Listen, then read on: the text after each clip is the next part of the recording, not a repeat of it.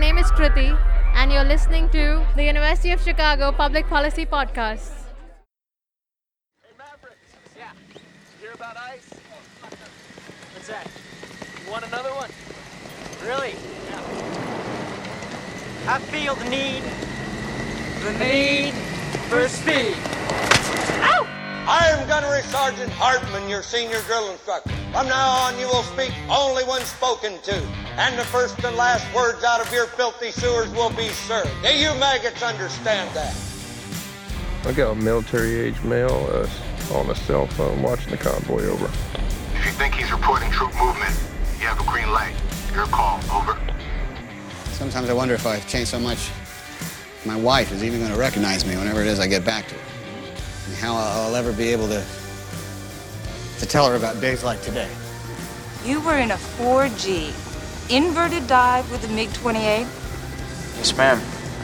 I have neither the time nor the inclination to explain myself to a man who rises and sleeps under the blanket of the very freedom that I provide, and then questions the manner in which I provide it. I would rather you just said thank you and went on your way. Hello and welcome back to another episode of Thank You for Your Service, a hard look at American civil military affairs from the University of Chicago Public Policy Podcasts. I'm Nick Perezzo. Joining us today is our creative consultant, Sarah Claudy. Thanks, Nick. And there's actually probably no better episode for a creative consultant to jump in on than today's.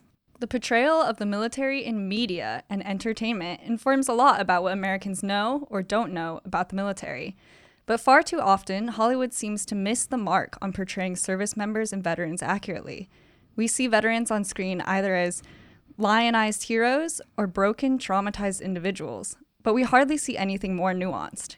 Those kinds of stereotype portrayals can widen the already existing civil-military divide. We're excited to feature an interview we had with Chris Marvin. Chris is a former U.S. Army helicopter pilot, flying Blackhawks during Operation Enduring Freedom. In 2012, he founded Got Your Six, an organization that seeks to shift public perceptions about veterans and the military. They do community outreach as well as work with the entertainment industry to help create accurate portrayals of the military and veterans on screen. In 2015, Chris launched his own strategy and communications consulting practice, and he continues to work on community engagement and veteran narratives. Thanks for joining us today, Chris. That's my pleasure. So you began as a U.S. Army helicopter pilot, and now you're working on veteran narratives. Can you tell us a little bit about how you made that transition and why you decided to start Got Your Six? Yeah, my story is pretty unique. I was an Army Black Hawk helicopter pilot and a platoon leader. I took my platoon to Afghanistan in the spring of 2004, which nowadays is relatively early on in that never-ending conflict. And I actually had a unique experience. I was wounded pretty badly in a helicopter crash later in the fall of that same year. I broke my foot and both of my legs and one of my arms, shattered all the bones on one side of my face, did damage to both my knees, both my hips, both my shoulders. And, it kind of sounds like I broke my whole body. I like to list them one by one for some dramatic effect, of course. But for me, being wounded like that gave me a new and different perspective on the way that society looks at veterans. As I went through a long recovery, I had a lot of different experiences with people, and I kind of saw through some of the portrayals and the perceptions of veterans, of service members, and particularly those of us who've been wounded. And it didn't always sit the right way with me. I found that there were kind of three ways, way back then especially, that people viewed veterans. One was with pity, and for me as a wounded service member, that was clear and often that people would pity me. But that's okay. That doesn't feel that bad. I understand that where people are coming from. The next one was charity. People want to give me things. Again, I understand that people are trying to do something, do their part. But what both of those led to, and what really bothered me, was that people ended up with low expectations of me and of really veterans as a whole, that, if we could just accomplish little tasks, then we would be successful. And so that might be, recovering from an injury or getting a job or not being homeless or not succumbing to PTSD or suicide or whatever the archetype dictated. And so with that pity, charity, and low expectations, I sort of set out to change that narrative, to base my work in sort of the factual perceptions and portrayals of veterans, and to say that like veterans are leaders and civic assets that need to be coming home to our communities and making a difference and doing something to make our communities stronger. And how do we do that?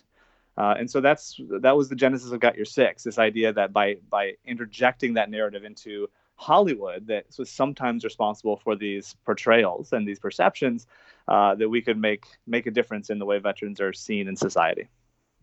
So do you think there's been any progress in the past decade or so? Like, what do you make of the military veteran portrayal today?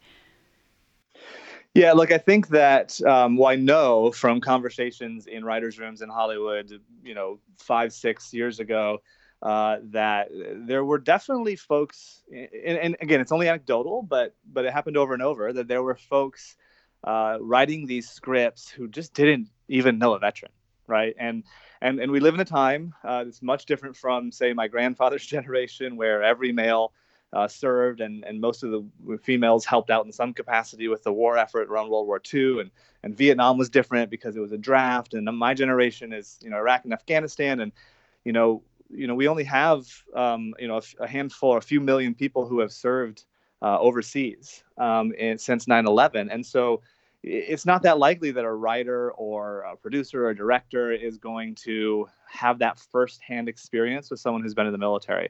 And so for us, we were just introducing really simple concepts like show a normalized depiction of veterans. Doesn't have to be a hero who walks on water. Doesn't have to be someone who's totally broken and damaged, which came across as the most prevalent two portrayals, right? It was kind of one or the other.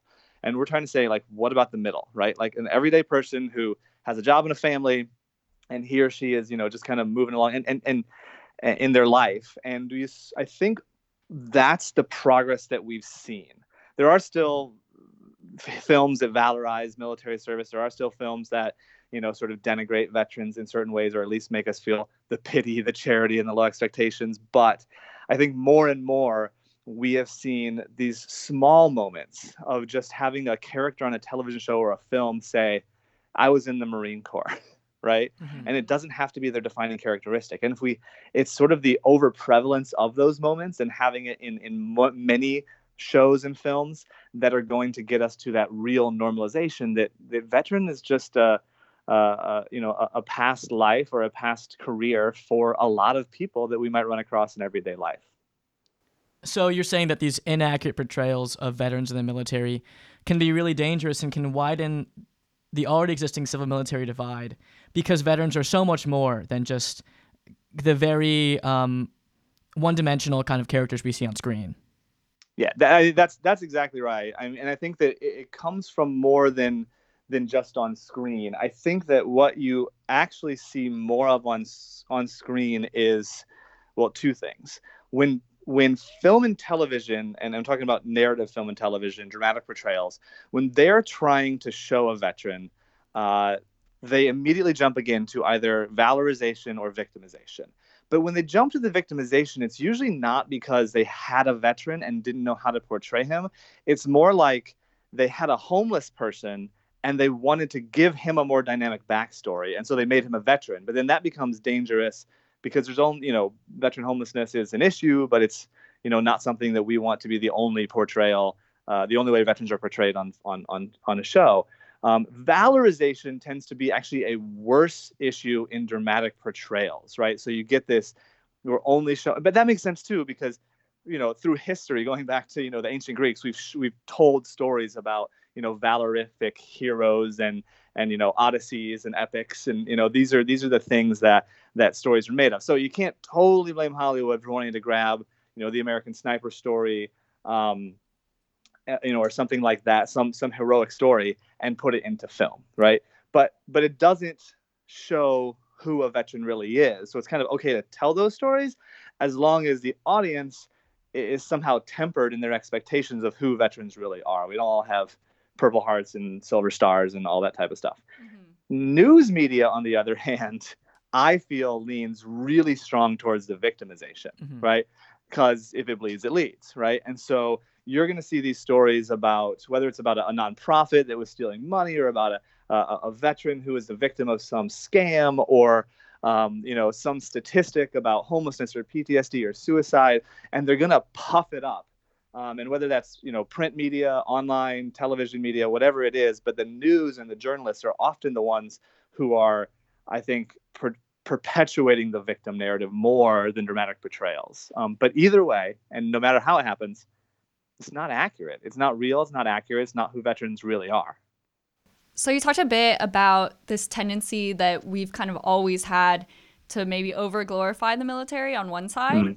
So that's one side of the spectrum. And that obviously has some implications on the civil-military divide. But is there also a chance that it could contribute to a culture where it's forbidden to criticize or question the military itself? Yeah, I don't think it's, I'm not sure how you worded it, but I don't think it's, we're in danger of creating that. I think that's where we are. I think that's absolutely where we are as a society, and it's incredibly dangerous. I mean, let me speak very frankly. Like, we are 17 and a half years into the war in Afghanistan. That war was authorized shortly after September 11th, 2001, by one vote in Congress, the authorization of use of military force, and has not been re-examined by Congress since then. To me, that is the biggest fundamental failure of our American democracy since South Carolina seceded from the Union before the Civil War. Wow. I truly believe that. Like, Congress is absolutely failing. And in that, citizens and constituents of Congress members are absolutely failing to hold their Congress people to their jobs to examine whether or not we should be at war. But the argument you get when anybody brings this up, right, and it typically is left-leaning congressmen and women who will bring this up to say, let's vote on the AUMF again. Let's put it into the NDAA, the Defense Authorization Act. Let's put it in there. Let's talk about it. Let's put it on the House floor. Let's debate it. The people who push back on it say that would be an insult to the people who are serving. That would be an insult to the brave men and women who, give their life or risk their lives for our country. That's garbage. Like, it is the opposite. You're continuing to put these people into harm's way for what? And that's a rhetorical question. The for what is up for debate. We can talk about it, and we might talk about it for days or months or years and come to a conclusion. And that conclusion could be, yes, we should keep fighting, or no, we shouldn't. I don't have a decision on that. That is for Congress to make. Just debate the subject. And when they don't, and when they use this overvalorization as a device to not do their jobs, that's where we fail as a democracy. And there's other ways. There's other ways we can get into that too. That overvalorization happens, on NFL fields. When people are trying to use veterans as a way to argue against their personal bias against Colin Kaepernick's ideological beliefs. That's also a major problem, and it goes on. And so that whole idea that anybody would try to hijack a veteran archetype or what we believe as veterans and say that we all believe anything, we don't, right? We all have a vast spectrum of opinions. So don't speak for me, and don't try to speak for all veterans in any of those cases, but especially if you're a member of Congress. Do you think that this overvalorization issue, though, some of it falls upon the responsibility of veterans? Because a lot of these movies that overglorify the military, they come from book deals, right, that veterans are writing. And so to what extent does that responsibility fall on veterans as well? Yeah, it's an interesting question. And I think it deserves probably a longer conversation than we have, because, while I simultaneously agree with what you just said, I also think that one of the fundamental problems problems and sources of the civilian military divide is not only the numbers, right, and the small amount of people that have served in the military and are currently serving in the military, but also the fact that we don't talk about it. And so there's this weird dynamic in the overvalorization that actually makes people who didn't serve feel like they don't have a right to criticize, which means they don't have a right to converse. And so what you get is these totally benign interactions between civilians and veterans that are kind of like, thank you for your service. And then the veteran's like, oh, no big deal, right? And that's a problem, right? The way that conversation should go is it should continue. It should be like, where did you serve? What did you do? What was it like? How do you feel about it? I'm interested because I'm a civilian who votes for the people who chose to send you to war, right? Like the idea of being in the military and going to war is a deep and fundamental trust in the in your basically in your neighbors and the people who are voting to put you in those positions, because more or less the military themselves tend to be apolitical or supposed to be apolitical, and so it really is about the civilian participation. But if they're uninformed because they're afraid to ask not even a difficult, they're afraid to ask easy questions, right? Then we have a major problem. And so I see that there is some value in these veterans who are making these book deals and creating these storytelling opportunities, if only as a substitute for the lack of sort of community conversation that we see all over the country. And maybe those book deals wouldn't be as interesting or as lucrative or as popular if we were having conversations in town halls and amongst neighbors and at church socials, but like somehow we as a society taught ourselves that we're not allowed to say much to anybody who's been to combat besides thank you for your service. And I do blame that on a certain number of veterans who actually perpetuate that idea. And they're just flat wrong, right? They actually were paid by the taxpayer, right? So they have a right and an obligation more to kind of explain a little bit of what they're doing. You don't have to tell your personal stories, but you have to be willing to engage in a conversation with somebody about some basic elements of your military service. That's going to help all of us. Yeah, I want to point out that probably the books that end up getting these movie deals, they tend to have a narrative that make a lot of money in Hollywood, right? So these big blockbuster films that show our service members as heroes, they attract a lot of viewers. And so do the types of movies that kind of show troubled or PTSD stereotypes. So if those are the movies that are making money, those are the books that are getting movie deals. Right. I guess what kind of framework can we use to move away from those stereotypes while still incentivizing Hollywood to basically have any type of narrative about veterans? Right. Still letting Hollywood make some money. We can't just tell them, hey, you should make films that are boring and factually accurate. Exactly. And they're like, yeah, that's not going to do well at the box office. So you're totally right on that. I think that the first thing is what I spoke on earlier, which is that idea of a sort of common narrative to normalize the depiction of veterans. So, my best example is always Ed O'Neill's character from Modern Family. It's a character named Jay Pritchett. And if you watch it so religiously, you know that he's a Navy veteran. If you watch it periodically, you might not, because it only comes up once or twice a season. But he's just a regular guy with all these characteristics who then, happens to be a Navy veteran. That's great. And I could give you dozens of examples of that. They don't all stand out. You don't even think that they're veteran or military shows. They just happen to be, they're shows about something else that happen to have a veteran in them. So that is a device by which we fight that. But even if you look at the film Lone Survivor, which Peter Berg wrote, directed, and produced and did a fantastic job with, there's a little bit of valorization there, but I think justifiably, right? Like these are people who,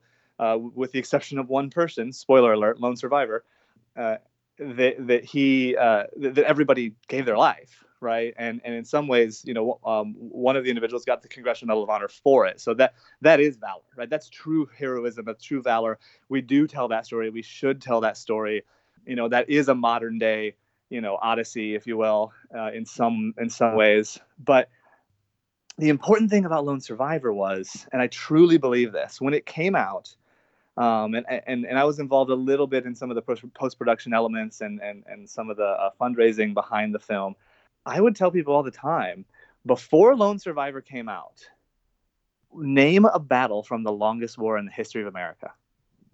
Right? Even back then, it was already the longest war in the history of America. And if you walked out on the street and said to 10 people, can you name one or two battles from the longest war in the history of America? They probably couldn't do it. I mean, maybe they would say Tora Bora. They might have heard of that from the very, very, very beginning of Afghanistan. But they could name something from Vietnam, something from World War I, something from World War II, something from the Civil War, something from the Revolutionary War. I mean, they know Bunker Hill backwards and forwards, but they don't know anything from the current conflict, right? And the idea that now we can just say, whether they say Operation Red Wings, which is the more official name of the battle, or they just say that Lone Survivor thing, that is introducing civilians to the fact that we've been at war for now 17 years, at that time over a dozen years, and that is crucially important. So those films serve at least that purpose, as well as to tell the story of people who are genuine heroes, without saying that all veterans are heroes just because they put on the uniform. But the people in that film are heroes because of the things they actually did. Mm-hmm.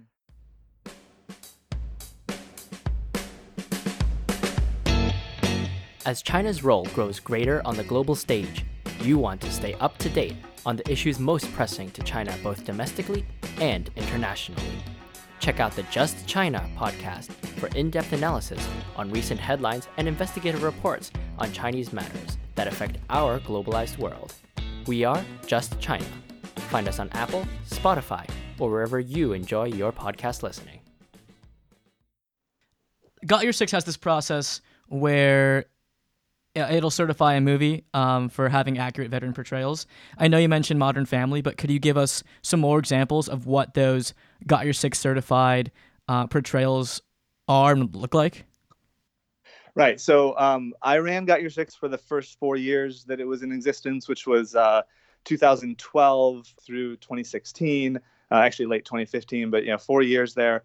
And we started that certification when I was there, the sixth certified sort of an award or a stamp of approval for films. And that was, it was really just meant to be an incentive, but it just set a standard. It said out loud what we were looking for in these films and television shows. And sometimes it could be a show where, there's a prevalent veteran storyline all the way through it. Sometimes it was a guest star. I remember one of the shows we worked with was the Mindy Project, where Seth Rogen was a guest star on the show, and he was meant to be Mindy's love interest from years past. And needless to say, it was Seth Rogen, so he was hilarious, and they cracked these jokes, and they sort of poked fun at some of this valorization stuff. They kind of poked fun at the thank you for your service narrative, and they poked fun at those types of things, and that was great because humor can be so powerful. Some of the other instances involved us, going into writers' rooms sort of in preparation for this award and talking to folks. And I remember talking to a television show that had primarily women characters. And they said, well, we can't have a veteran because we have primarily women characters. I kind of laughed. I said, well, first, let's have a conversation about the demographics of the military. And yes, you can. But number two, it doesn't have to be your main character. Maybe if you want it to be a male veteran, it can be a love interest of your main character, and it can be someone that comes through in passing. And again, we were really celebrating both the films like Lone Survivor or American Sniper that told the true or near to true life story of something from the current conflict, as well as looking at humorous portrayals and looking at the Modern Family portrayal, or just that guest star that comes in and serves as a temporary love interest who happens to be a Marine. And that to us was really, really powerful. And the reason we created the program was to try to make it more prevalent, to try to incentivize people just to throw that in there. You're already creating a character from scratch, right? And you're going to decide if this character is male or female, where they're from in the country, how old they are, how tall they are, what race they are, what their interests are, et cetera, et cetera. You might as well occasionally say, well, he or she used to be in the Army, right? Mm-hmm. Without even going into any detail. That's easy, and it makes the character more dynamic. So we were trying to incentivize in that way. So shifting gears just a little bit, I remember reading a report maybe last month or a few months ago about how the Army had turned to creating like a rap music video to try to increase recruiting because they were having issues with recruiting. 1775, known as the takeover. Uniform paid for, electric bill paid for, water bill paid for, living quarters paid for. Loyalty, duty, respect, selfless service, earn more. Don't be a house at the college. Do you think Hollywood or entertainment can appropriately be used to generate support for recruiting? It's an interesting question. I think there's a direct and an indirect answer. And I think that if you think about it as a direct relationship between the Department of Defense and, whether it's Hollywood or the NFL, or the professional sports, which has been an issue in the past, then there are and should be some limitations on the way that taxpayer money is spent on those things. That said, I do believe that the military should have marketing budgets, and the military should actively try to recruit, et cetera, et cetera. The Marine Corps has famously had amazing recruiting videos, and you'll talk to Marines of my generation, and they'll say that a video in the late 80s of some Marines slaying a dragon with a sword is the reason they're in the Marine Corps. It's like, okay, well, it's not the best reason to join the Marine Corps, but if it worked, and now you're a great Marine. So that's just part of it. That's just marketing. But if we're talking about, so again, I don't think that necessarily the DoD should be spending a ton of money to do what Guy 6 was trying to do, for example, to inject veteran narratives into film and television. That could get expensive quickly, which is why we did it from a nonprofit capacity. That said, I do think that all of us, all Americans, including filmmakers and writers and producers, have a responsibility to think about our role in this. And I think that that's kind of what we've been missing. That is the civilian military divide. People really not understanding that they have any role whatsoever. And so if, someone like Pete Berg, who makes a film about lone survivor, feels like that was his contribution to making sure that we have a strong military going forward, because he told a story that was of heroic people who weren't necessarily slaying dragons with swords, but were doing the modern day equivalent or the real life equivalent, then I think that, that might be, his contribution as a citizen. And so I think that there's a place for it, but really in an indirect manner versus sort of direct DoD taxpayer money going towards something like that, with, again, an exception for some limited level of marketing budget that is important. So not like Battleship with Rihanna or the new Top Gun movie with Tom Cruise working on the Teddy Roosevelt. I don't know what you're talking about. Battleship is why I joined the Navy. See, so if it works, it works, right? So I'm just kidding. That's not true. I feel like, yes, sometimes we may cross lines, and you can get into individual. There's ethics people who deal with all of this kind of stuff and how taxpayer money is spent, and we have some rules on this. And so if it's done within the rules, that's fine. If we don't like the rules, then it's our job as citizens to work with Congress to change those rules. You know what I mean? So that's kind of where I'll leave that one. But I will say that we do want to keep seeing these films being made, and at some point, entertainment's entertainment. I tell you what, the same thing about that Marine Corps commercial with the guy slaying the dragon. You hear the same thing from Navy pilots with reference to the Tom Cruise Top Gun version, and that's why they did it. And so that's big and that's important. Also, look, we want films to be realistic, right? And as a filmmaker, you don't get to go purchase a Black Hawk helicopter, right? So when those guys are making Black Hawk Down, they're like, well, we kind of want to use Black Hawks because it's sort of the center of the story and it's in the middle of the it's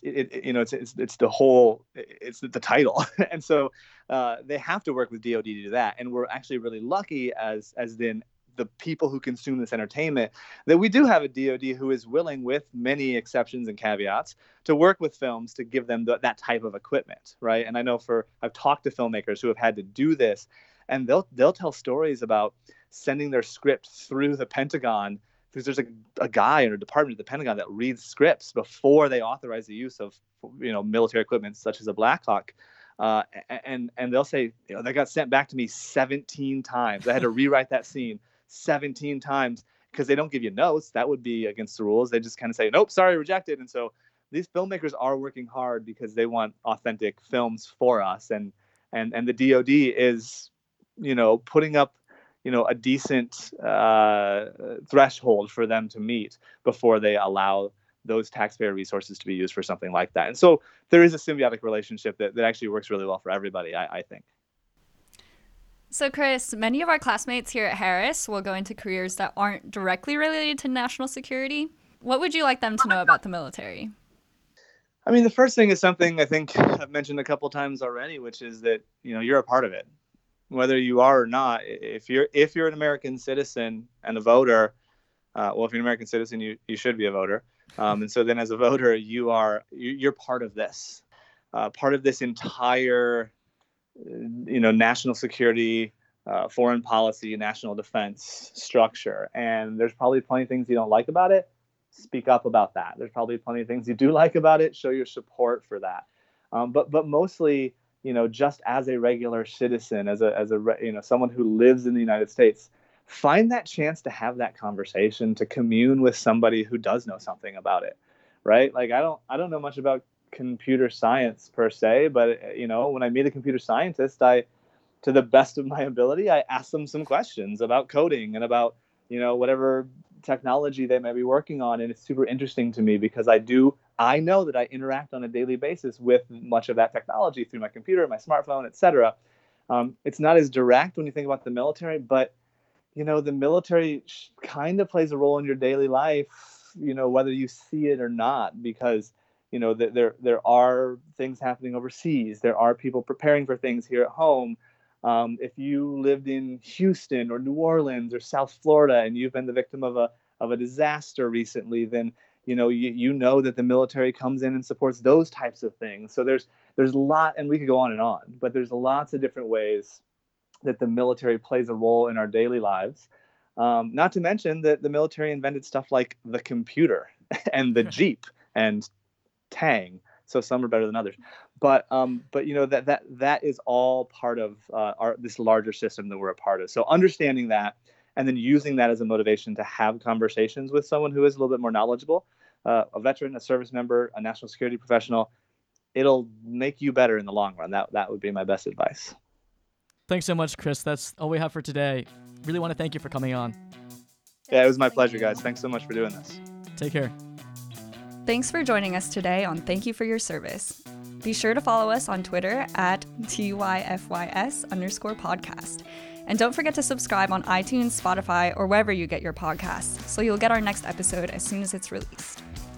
Thank You for Your Service is produced by Thomas Krasnation, Haziano, Aishwarya Kumar, and Mary Martha McClay. Our publisher is David Raban. Special thanks to Yana Saul and Emma Moore.